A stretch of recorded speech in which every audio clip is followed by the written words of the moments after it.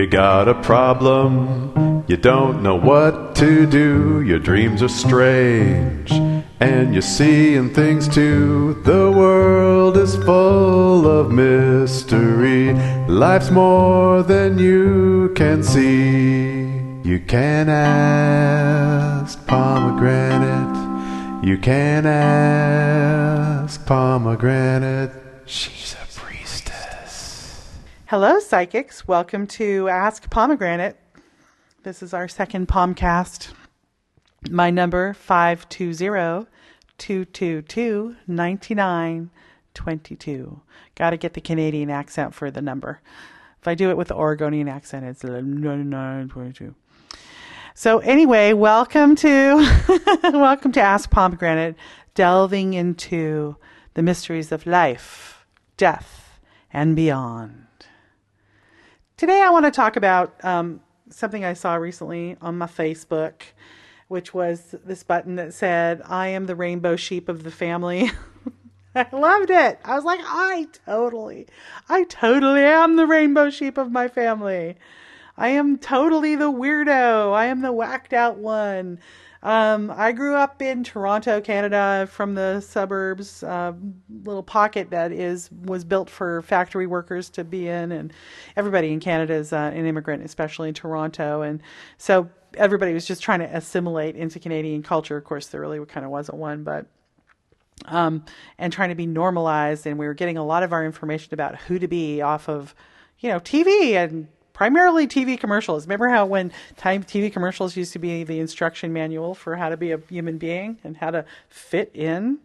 And I didn't fit in. I don't know about you, but I didn't fit in. I was a weirdo from the beginning. I was a weird, sensitive kid.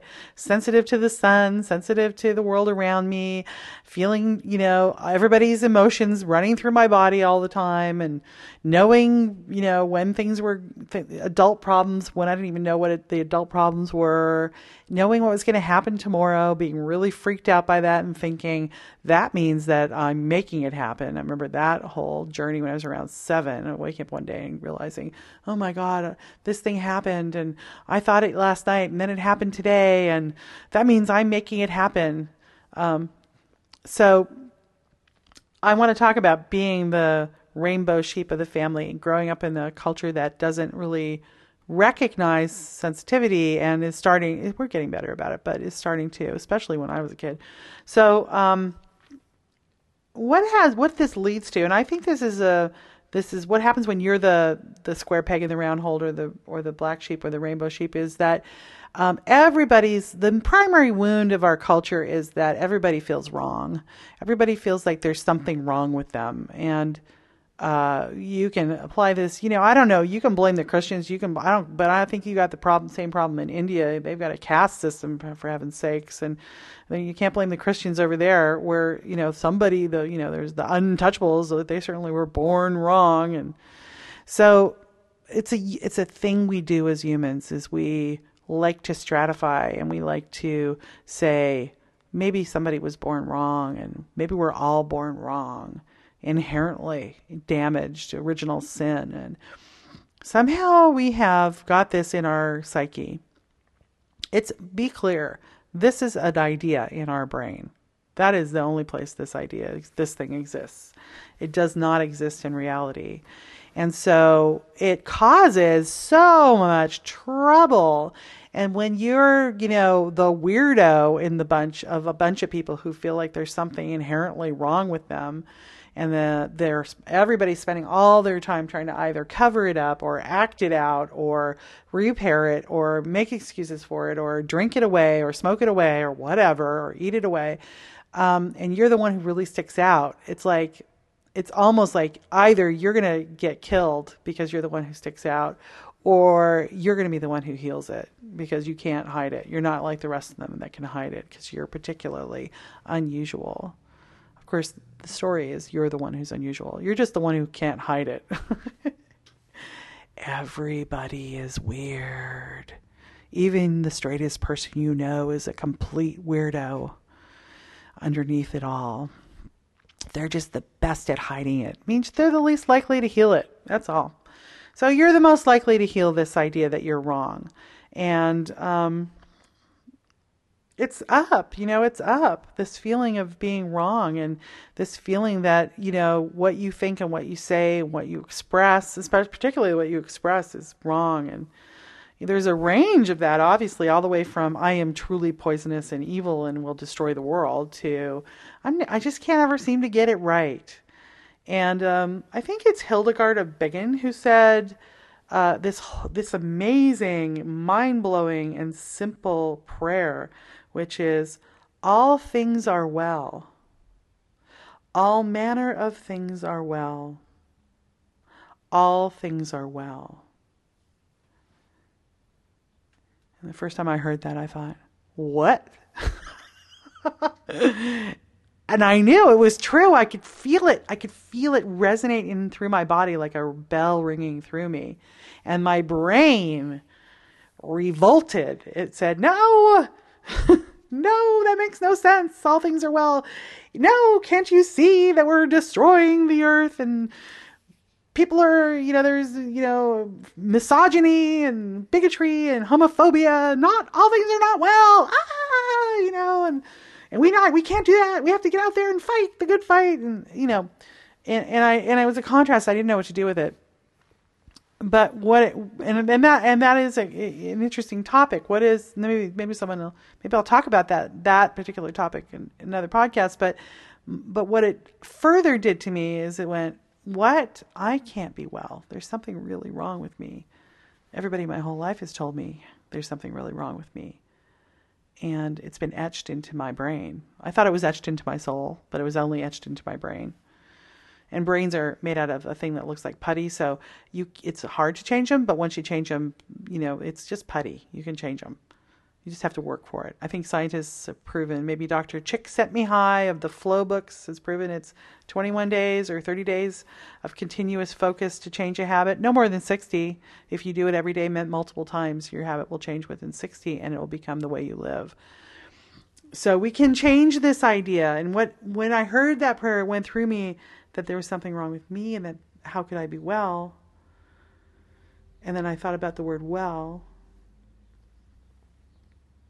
Well, which means the source, the place from which the waters flow, the source, the place from which the waters, the source, the place from which all things flow, which the life-giving source, all things are well.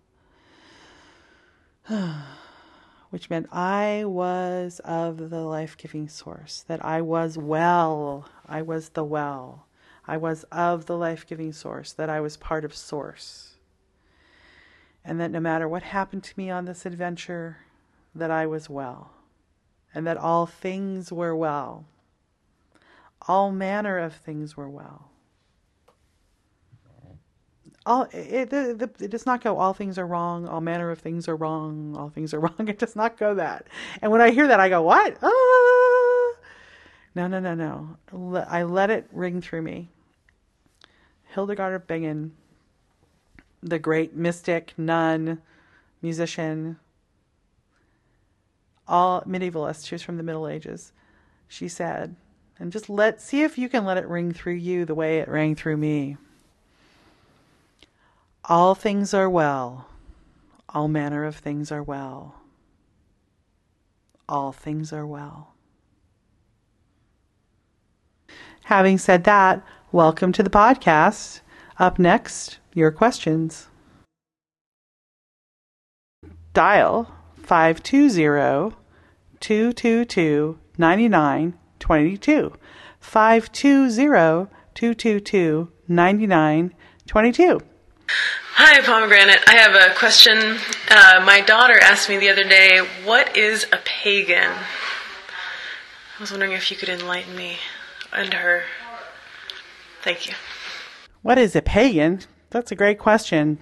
I have a really long answer to that question, actually, which is I'm going to go on to define, from my perspective, many other things and sort of how they, from a Western perspective, how they pan out. Pagan is a word that defines Western indigenous populations, basically. Indigenous white people. So when we were indigenous to our land and we just lived on it and we had a relationship with the land, we were pagans. And a pagan is someone who is a person who has a relationship to the land. So they recognize that the land itself feeds them food and water and energy and biophilia. It gives them a feeling of the biology. They feel interconnected with the trees and the sky and the water. It turns out that biophilia is an essential part of our health, and that as we have moved into the industrial age, and we have removed signs of nature from our environments and made them less biophilic, we have created environments that are depressing and draining and cause us to be sick and cause us to be mentally ill. And that architects and interior designers are starting to realize that we need to bring those elements back in. We also need to go outside. I live in Oregon, so we have abundance of that outsideness. We have a lot of outside here. That's funny. I don't know if they have outside where you live, but you want to be out in it, despite the rain.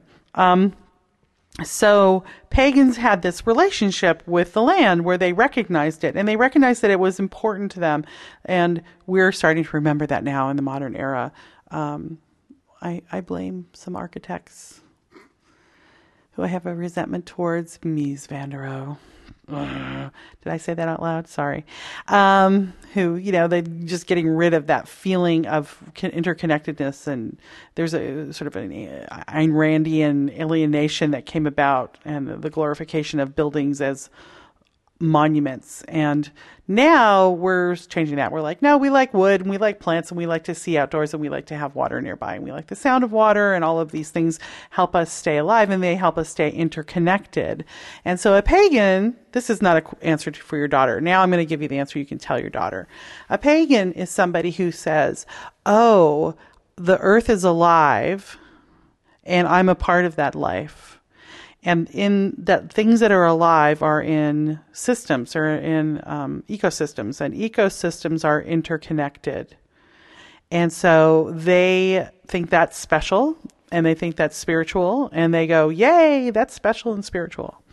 Ecosystems, yay, I'm a part of an ecosystem, an ecological system, and I will impact it, I will influence it, and it impacts me, and it influences me. So suddenly, that's sort of sounds a lot less woo-woo, right, than maybe previously thought. Don't worry, I'm getting to the woo-woo. It's coming. So that's what a pagan is. Now, a pagan also says that means that because I'm alive and the ecosystem is alive, the earth is alive. The earth is interconnected, and it has cycles. When we notice these things, we notice that it also has cycles, and these cycles are based on depending on where you are in the globe, it's based on the wheel of the year, and there's more or less of an impact of that wheel of the year. And we recognize that wheel of the year, and we recognize with each turn of it that we change and we grow and we become embodied in a different body every year, and we become a new person, and we are renewed, and we go through a life and death cycle every year. We go through a life and death cycle, culminating in the winter solstice, which is right around Christmas. See if this sounds like anything you've heard before. So at the end of the year, we go through a death process at Halloween. And then as we go through that death process, we are reborn at winter solstice. And we all go through that life and death cycle every year.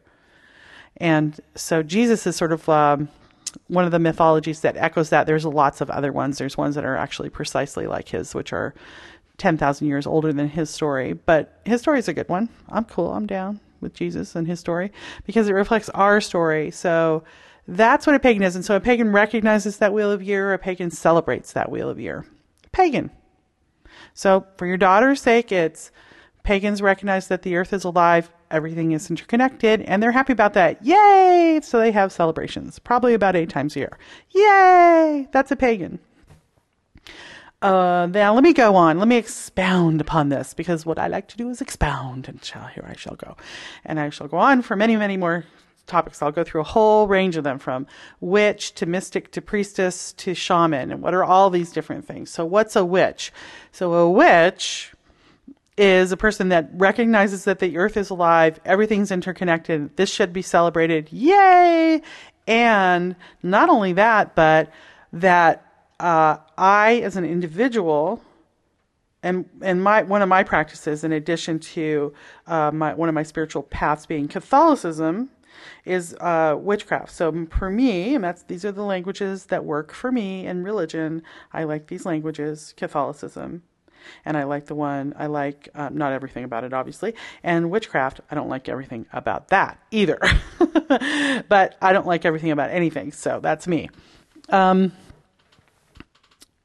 A witch says, oh, I'm interconnected with everything, and that means I'm empowered. They take that part about I can influence it and I'm influenced by it very seriously. And they realize if they bring intention to themselves, if they use their intention, their ability to go, I intend this, that they can impact the world around them in an even greater way. We say 3 times as power. Whatever you put out comes back to you 3 times. So when you put something out, it echoes around the world at least 3 times more powerfully than you put it out. So we can influence the world, and we also then are influenced by the world. So whatever we do influences ourselves. And we recognize that power, and we own that power, and we then take that seriously and begin to use that power. And we call that spell working, and we call that witchcraft. And if you weren't a witch, you would call it prayer, and you would call it spirituality. So that's what a witch is. Somebody who recognizes the world's interconnected, and that everything is alive, and that should be celebrated. And I have the power. I'm empowered to impact that, and also to be influenced by it. And we take that influence seriously. That's what a witch is. Now, a mystic is a person who probably recognizes most of that. But what they recognize for sure is that not only is the earth alive and interconnected, but that it is connected. Not only is it interconnected to itself, but that it's interconnected to other things, which are just that far away that we can't quite understand what they are. So a mystic, or the other person you might want to put into this category, are string theorists. Mystics use their ability to sense and feel and that magic, and string theorists use the magic of numbers. I think they're very, very close in my personal opinion. I don't make a big difference between Michio Kaku and Starhawk. I think they're kind of similar. So the mystic will then get in touch with the mysterious realms. That's what we call the mysterious realms. Those things that are not of the earth or of the earth, but are strange and unusual and mysterious, and they can access that mystery. So that's what a Catholic priest does, is when he raises the host above the altar and he brings the holy energy, Holy Ghost, into the host. I don't know if any of you have been to Mass, but that's what happens.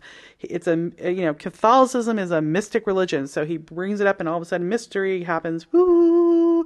It's no longer a nice little piece of bread manufactured in some factory somewhere. It is the body of Christ, which means it is the earth itself. So that's mystery. Also, when you listen to a person who's channeling a deity or a divine person or an old soul or whatever, if you've ever heard a channel, they're mystics, and they're working in mysterious realms, and they're sort of accessing it. People who write about esoterica are accessing it. So that's what a mystic is. So pagan, witch, mystic, priestess. Oh, that's me. I'm a priestess. She's a priestess. Priestess is someone who recognizes that the earth is alive and everything's interconnected. Yay! Recognizes that they have personal power and they can impact it. Recognizes that there's a mysterious realm and they can access it.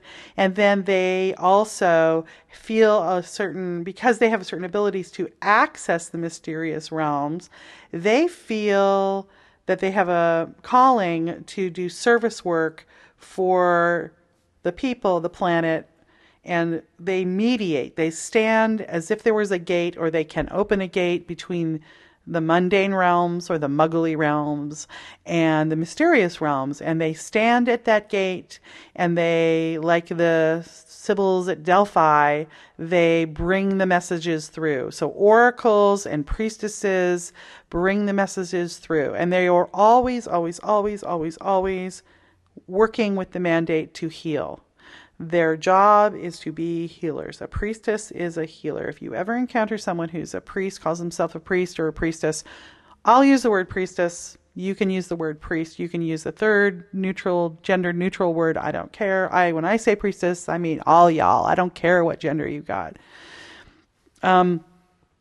If you ever encounter a priest or a priestess who is saying, I'm a priest or a priestess, and what they do is not healing, then they are charlatans, and you should avoid them.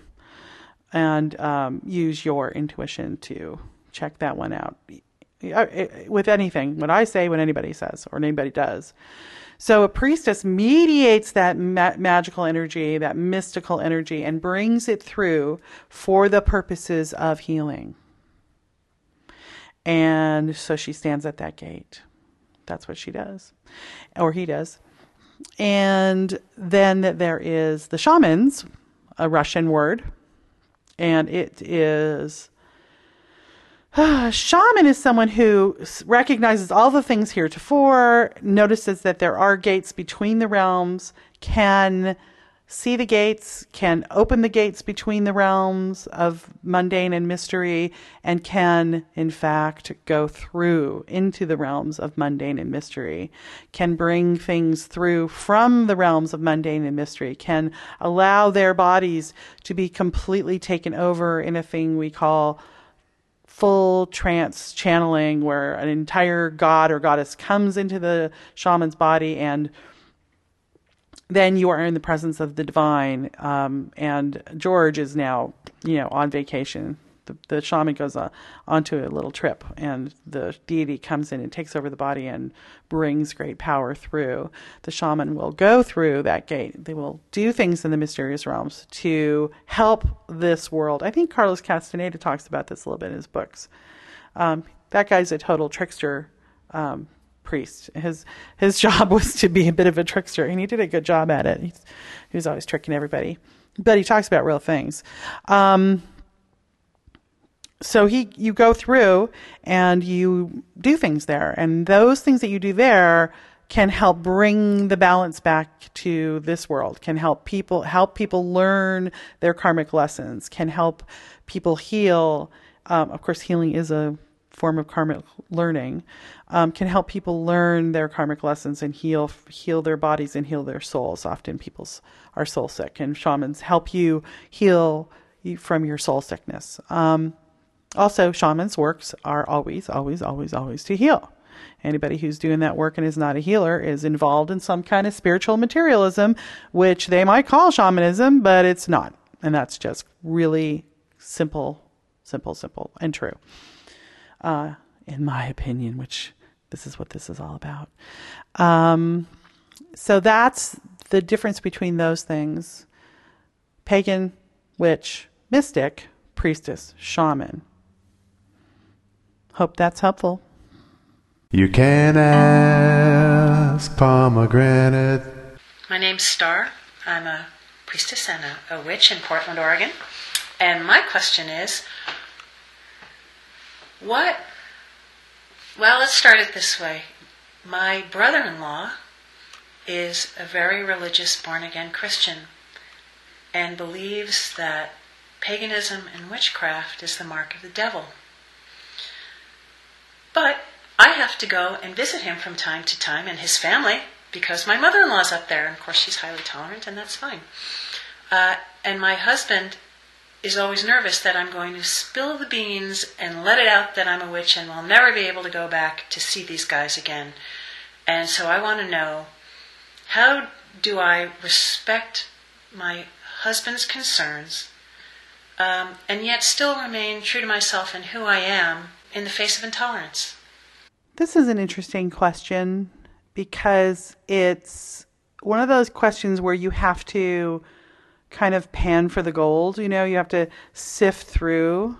You have to sift through to find out what is the actual problem here. There's a lot of ways that you could react to this. You could react to your brother-in-law's intolerance and his closed-mindedness and which when people are intolerant and closed-minded, and I would love to say right now that closed-mindedness and intolerance is a part of the human psyche. It is not, cannot be blamed on any one religion. We can't go, oh, the Christians, they're so closed-minded and intolerant. You can find it in every religious practice, spiritual practice. It's just a thing humans like to do. And they do it because they're afraid. Their fear is up, and they are unable to manage their fear in any way that makes them feel resolved about it. So they what we do, I've done this, you've done this, I know you've done this in small ways, haven't you? And I've certainly done it, where what happens is you feel afraid, and so you try to find rules. It's like, well, that was scary. Let me get a rule so I can organize the world, because the world feels too chaotic and too scary and too dangerous to me. So I'm going to get a rule. I'm going to get that rule, and that rule is going to organize the world around me. Yay, I feel organized, right? And then what happens? Well, the nature of the universe is the beautiful dance between chaos and sublime patterns. That's the nature of it. It goes back and forth. And so when you make a rule and you try to organize that and make it stay. If earthquakes teach us anything, you can't make anything stay. So you make it stay, and then of course chaos seeps in. So what do? You make another rule.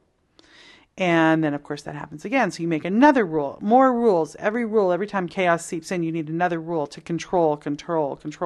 Eventually, and of course, this has the opposite effect of calming. It actually makes you feel more fearful and more afraid and more anxiety-ridden, which is a part of what's happening to people right now as we go through this intense transition that the planet's undergoing, is people feel out of control and afraid. And so you're going to see more closed-mindedness, control, and bigotry as we go. And that's what's happening with your brother-in-law, is that he's afraid, and he's made a whole bunch of rules, and he's made himself into a little world that is working for him until the next chaotic storm comes through, and then he has to make more rules. Eventually that breaks down, and this life or next, he'll go, oh, I just have to surrender. Surrender is the answer to that, by the way. If you find yourself in the middle of that, kind of fundamentalist thinking, surrender, to something larger than yourself. I like to surrender to things that I can see and feel. So I surrendered myself to the planet because I can see and feel that. And I go, oh, you're bigger than me. I surrender to you. You got me here. It certainly wasn't by my will that I got born or grew. I'm not able to age by my will. I'm aging because the planet takes care of my body and lets me age and will one day release me. So you could address that, his fundamentalism, and you could even be confrontative if you want to. And that's fine. There's nothing wrong with that. That could be a good thing, but you'd have to know why. So my question for you would be, what's my intention? What do I want out of this? The other thing that could be a little piece of gold that might be going on is it could be your husband's also fearful. He's afraid of his brother. And he's afraid of losing his relationship with his brother. So that's a meaningful relationship to him. And he's also afraid of losing his relationship to you. And so he's operating out of his fears too. So there's that nugget. What do we do with your husband? He's being afraid of losing his brother and losing you. And your husband has decided that there's a conflict there. I don't know that there is. It's just what he's decided. Nobody's talked about it, so we don't know. Nobody's delved into it. So is there a conflict there? Then there's the other nugget, which is, do you get to be who you truly are in your life? And that might be the issue. So you got to look at these. These are the three primary issues. I always want to start with myself. So what's wrong with me that I'm feeling nervous about this? What do I need? What's going on with me? What's my intention?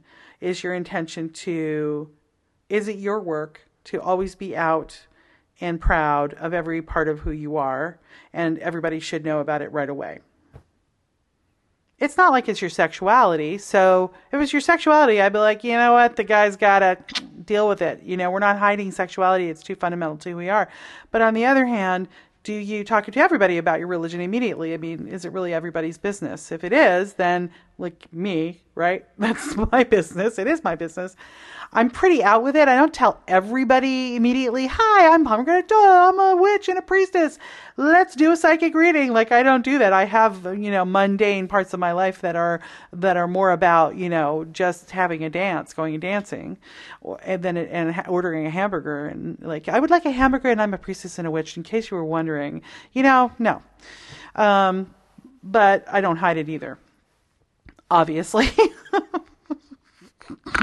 So you have to ask yourself, what's my intention? What's going on with me? Then you go to the next closest relationship, which is, what's going on between me and my husband? Why is he afraid that I'm going to wreck his relationship with his brother? What can I find out about this fear he has about losing his brother? Is this actually nothing to do with me and all to do with his relationship with his brother? And then the closer you are to a person, that's the sooner they come into the picture. Sounds like you're not very close to the brother. It sounds like you don't spend much time with him because he's far away. I think I heard you say that. Or maybe I'm picking it up psychically. So you don't have that much interaction. It's pretty limited. He sounds like he's fairly close-minded. It sounds like your family holidays will turn into a confrontation. If that's okay with you, and that's weighing that against being out to him is more important, that you're true to yourself, which it might be, and I encourage you, if it is, then come out and just tell your brother, your husband, he's going to have to figure out how to handle that things change. And after all, your husband picked you. You're the one he picked. You're his problem to deal with because he married you. He picked you.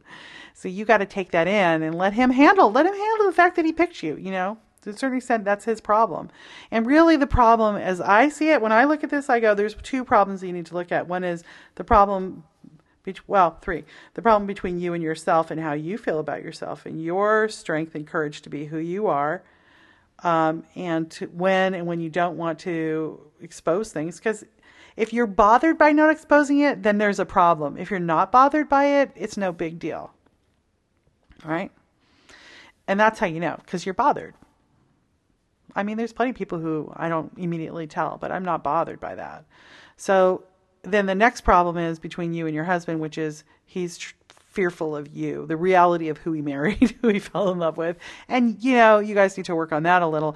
And then there's the problem between your husband and his brother, and that's actually only a little bit your business. That's like, honey, that's your problem between you and your brother. Can you work it out? Because you married me. So separate those things out. Figure out which ones are yours. The relationship between you and you. The relationship between you and your husband. You're actually not in charge of his relationship with his brother. And then take the minimal action. What is the smallest thing you can do to repair the relationship with yourself? And what is the smallest thing you can do to repair your relationship with your husband so that he lets you be yourself? And then probably there's almost nothing you need to do about that other one because it's really kind of not your business. So what's my business? What isn't? And what's the minimal thing I need to do? That's what I would suggest. Thanks for the call. You can ask Pomegranate 520-222-9922. Hi, this is Juliet, and I'm calling from Portland, Oregon.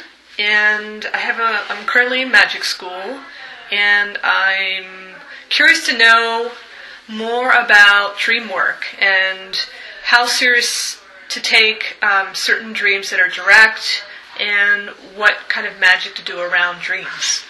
I can tell you about one I had just a few weeks ago, about a month ago. And that was, I was on a rabbit, actually, a small rabbit. It was silver, and I was riding the rabbit, and there was a man next to me on a silver rat, and we were riding together into a dark field and then it opened up, and there were about 50 people looking at me, and it was light out. So I've made some kind of transition point, and there was light out, and they're all staring at me, and they're all Native Americans, except a few Caucasians mixed in. And I walked through the line, and there was a man who said, well, your job is to be a shaman.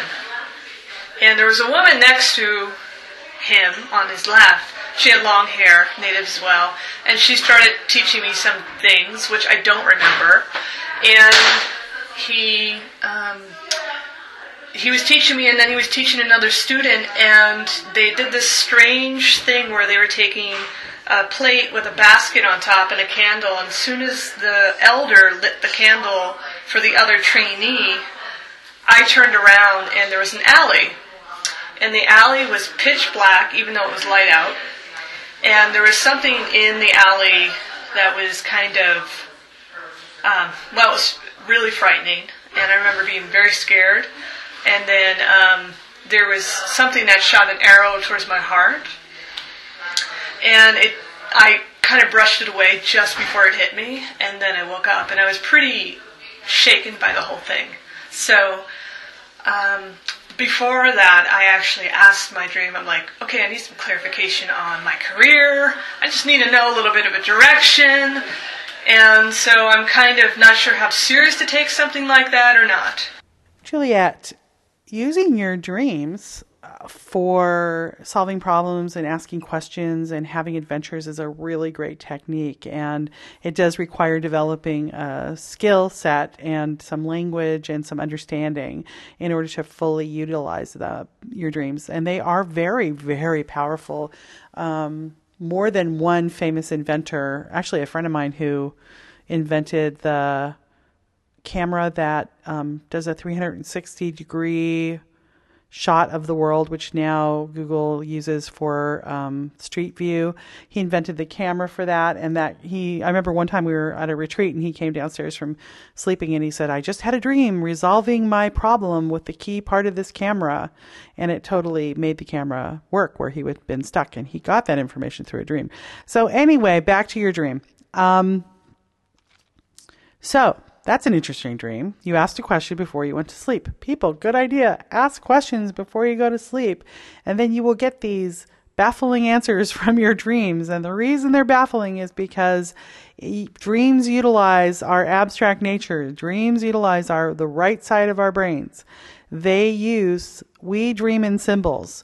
And there's all kinds of dreams. And I think as the podcasts go on, can delve more into the different kinds of dreams and what they do and how to interpret them.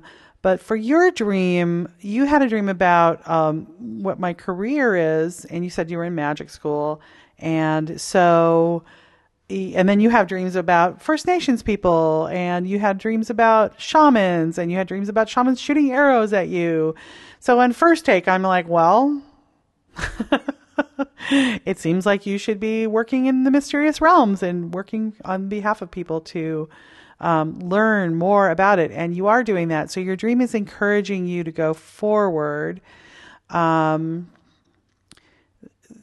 you dream about animals and they're being helpful to you, you could always just say, well, okay, so the rabbit, I'm riding on a rabbit. One technique is to just simply go, what are rabbits? What are rabbits like? How do I experience rabbits in the world? And why don't dream interpretation books work? Because they are saying, well, the river symbolizes your bloodstream, or the river symbolizes whatever they say. A black cat in dream means doom to come. Because they are saying one set of symbols. And in fact, your dream is highly individualized to your set of symbols, and what your symbols are really particular to you.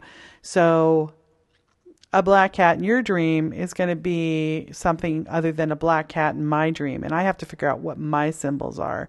And once you do, you can kind of stick to them, and they'll recur. Those symbols will recur, because one way our spirit guides talk to us is through our dreams. So they give us little images. So a rabbit, what's a rabbit? You know, how do I experience rabbits? And that animal can then become a helper to you. The rabbit is a helper to you. And it helps you understand your nature, or it helps you understand how to get from where you are to where you'll be going. You were riding the rabbit, so it's about transportation. It's about transporting you from one place to another. So notice the obvious actions. You're being transported, or the dreams where you're trying really hard to get somewhere and you can't, or you're stuck, and that's going to give you the action. If you encounter a person in your dream, like you had a shaman in the dark, right? Who's shooting an arrow at you. So what you can do is just describe what that person was like. Just write it down. Just like, well, they were small, they were dark, they were energetic, they were mean, they were hysterical. Say that. I don't know if that's what they were, but pretend they were. Just write those down. And then what you have to do, and here's the key. Remember, they're symbols. So what is a symbol? A symbol is a gateway. It holds the place for the truth that is behind it. So in order to get the truth, you have to let go of the symbol. So let go of the dream at this point, and just read to yourself the list of characteristics and ask yourself the question, who in my life right now is small, dark, hysterical, mean, and sort of, I feel like, aiming things at me? If that's the characteristics, and then ask. And then don't think too hard, take the first answer. And the dream, that shaman was that person in your life. And then for, like you said, you had a candle and you had a plate. And so you can figure out what those things are symbolizing too with a technique. Oh, there's a woman who developed this technique. I'm going to look it up and find out who it is and let you know at the end of the podcast. But the technique basically is what do? You pretend that you are talking to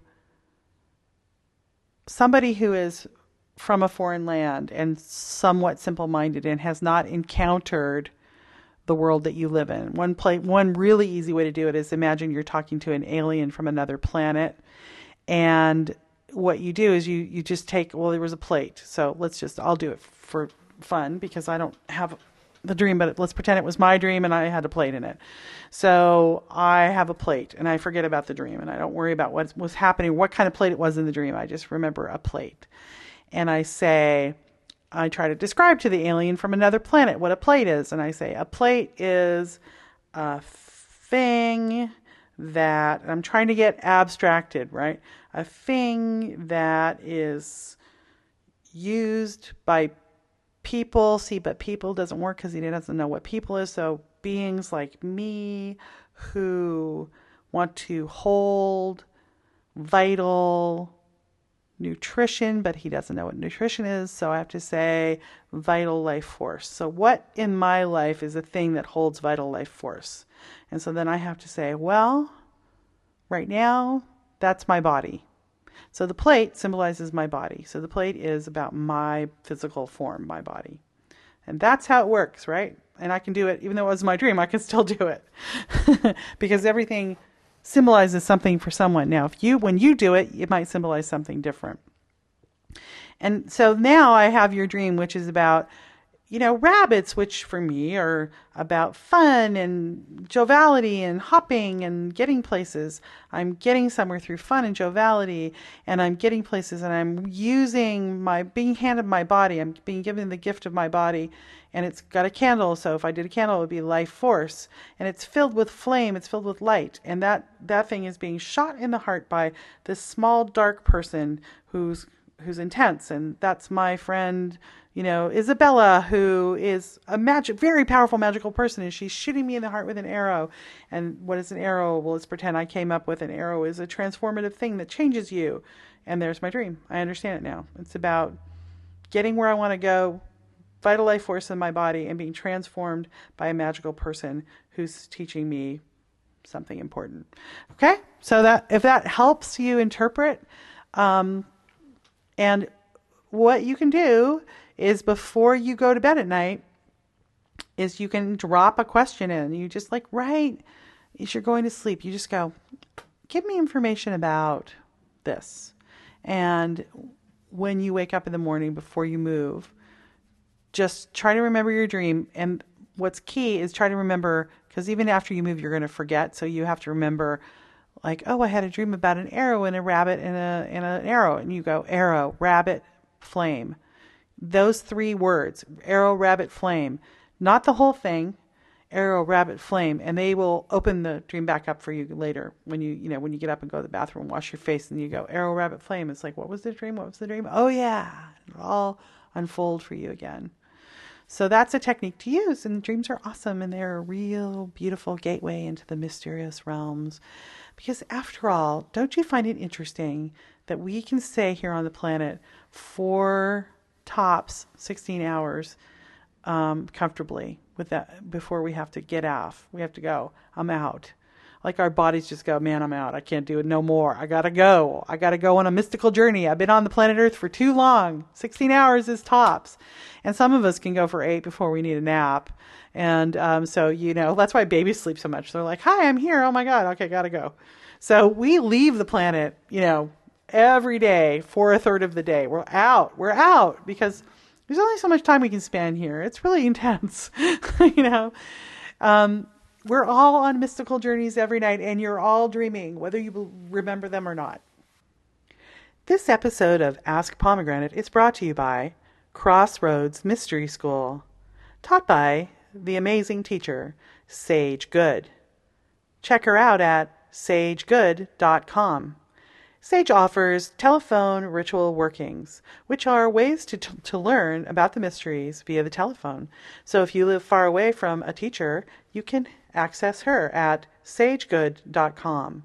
Crossroads Mystery School, SAGEGOODE.com. You can ask Pomegranate. Hi, Pom. I have a question about trance. I was wondering, so when someone does a meditation, like an extended meditation on a certain set of archetypes or a certain aspect of deity, at what point are you letting too much of that into your life?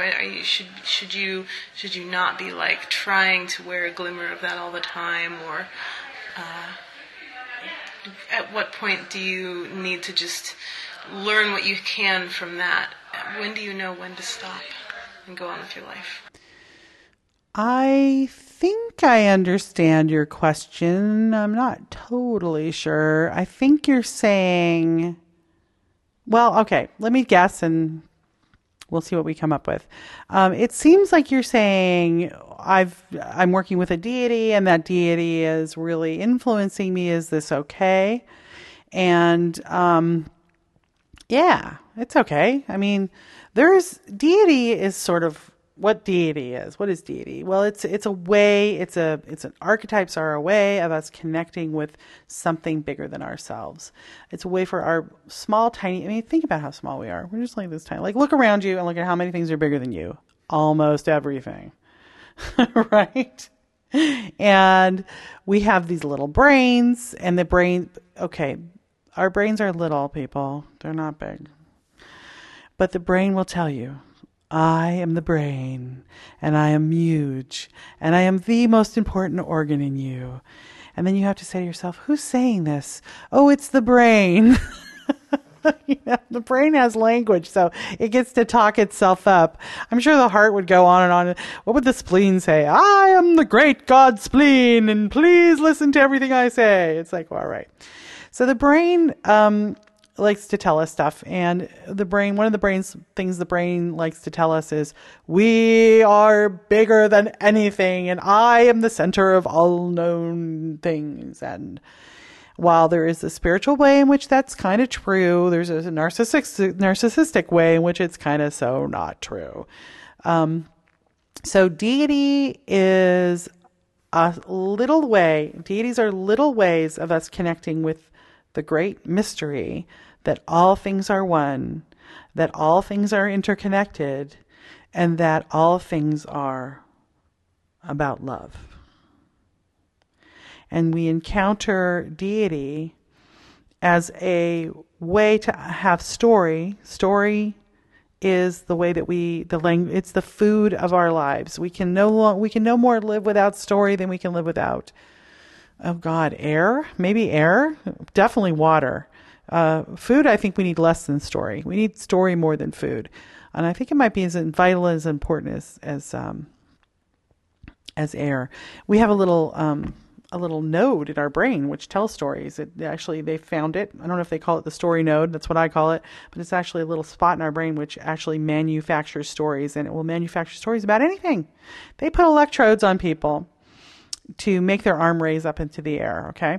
And so they set the electrode off. Now the people don't know this is what the electrode is for. And so they set the electrode. This is an experiment. They set the electrode off, and the arm goes up in the air. My arm's going up in the air right now. And then they say, Billy, why did your arm go up in the air? And Billy doesn't know, because Billy doesn't know the electrode is signaling his arm to go up in the air. So Billy will go, well, I just wanted to stretch. That's his story node telling the story. It fills in the gaps. It'll tell a story that isn't even true. And so that's how we interpret everything. And so deity helps us, gives us stories to understand the great mystery of the oneness of all things, also known as the universe, the one song. The universe, the one song. You are a part of the universe. You are a part of the one song, and deity reminds you of that. And so when a particular deity comes to you, by the way, our brain tells us we chose the deity. Okay. Thank you, brain. You're so egotistical. Thank you for holding me as a separate being. That is what I'm here to do. Thank you, brain, so much. When the deity picks you, you don't pick it, it picks you. It says, hey, my story is the story that is going to be your teacher right now. And I bring my story to you so that you can learn about yourself. So you can better do your karmic journey. So you can better go navigate your spiritual life. So you listen to them for as long as they've chosen you. You offer them whatever it is you like to offer them. They're deity.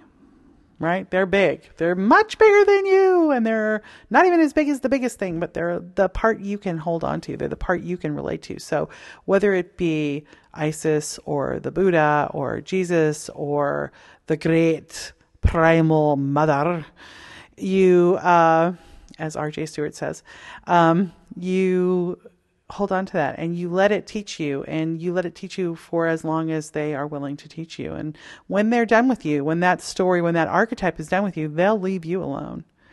And they may never leave you alone, and you might have to dedicate yourself to 1 or 2 or 10. I'm dedicated to more than one. And what I suggest to you is that you move towards deity that you can relate to, and that speaks to you. And that if you're starting to feel like your life is being taken over by it, just be sure that for you, I mean, it's, if it's taken over by it, it's kind of taken over by it. That's the spiritual journey. That's being, what's the word? Revelation, or that's the revelatory experience, is to be, taken over by profound insights from somebody else bigger than you. Now, caveat, which is this. If you're practicing spiritual materialism, then that's you all up in your ego, honey, about the deity.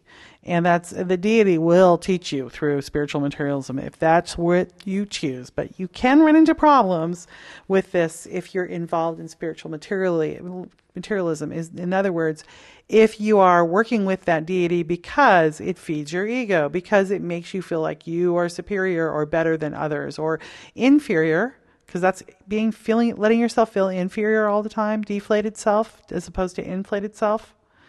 And really cultivating deflated self is just as egotistical as cultivating inflated self too much. If you find yourself spending too much money on, statues of Bast or whatever, then, or, I must go to the festival of the fairies, for I am one with the fairy queen and I will spend my rent money on that, then you are probably practicing spiritual materialism, and you're showing people how special you are because you're special spiritual life. It's like, you know what? You're special because you were born, but you're not special because you have that wand. Your specialness is not about the stuff you have or how you can prove how cool or spiritual you are. It just isn't. Your specialness comes inherently within you. It's inherent. You are born. In other words, you inherited it. You have inherited your wonderfulness. And there's nothing you have to do to prove that to yourself or to others. And if you don't feel that way, you can heal that. And if you have a deity in your life, ask them to help you heal it, because that's what they're there for. So put down the purse and make sure the purchase is in right action and right alignment with your spiritual purpose here on life, and put down the ego and just surrender. Surrender to the wisdom of the higher power. I don't care what form it comes in. Every language, it's just every deity, every one of them is just a different language that appeals to different people at different incarnations. And that's all it is. There is no exclusivity. It's all roads lead to the one goddess or God, which is the unknowable, the vastness. It's not even mystery. The oneness and unknowableness of all things, the nameless one, is beyond mystery. We delve into mystery, but this is beyond mystery. And so the smaller deities help us access that beyond mystery through opening a gate to mystery. This episode of Ask Pomegranate is brought to you by Crossroads Mystery School, taught by the amazing teacher, Sage Good. Check her out at sagegood.com. Sage offers telephone ritual workings, which are ways to learn about the mysteries via the telephone. So if you live far away from a teacher, you can access her at sagegood.com. Crossroads Mystery School, SAGEGOODE.com. You can ask Pomegranate. Well, thank you so much for listening to Ask Pomegranate.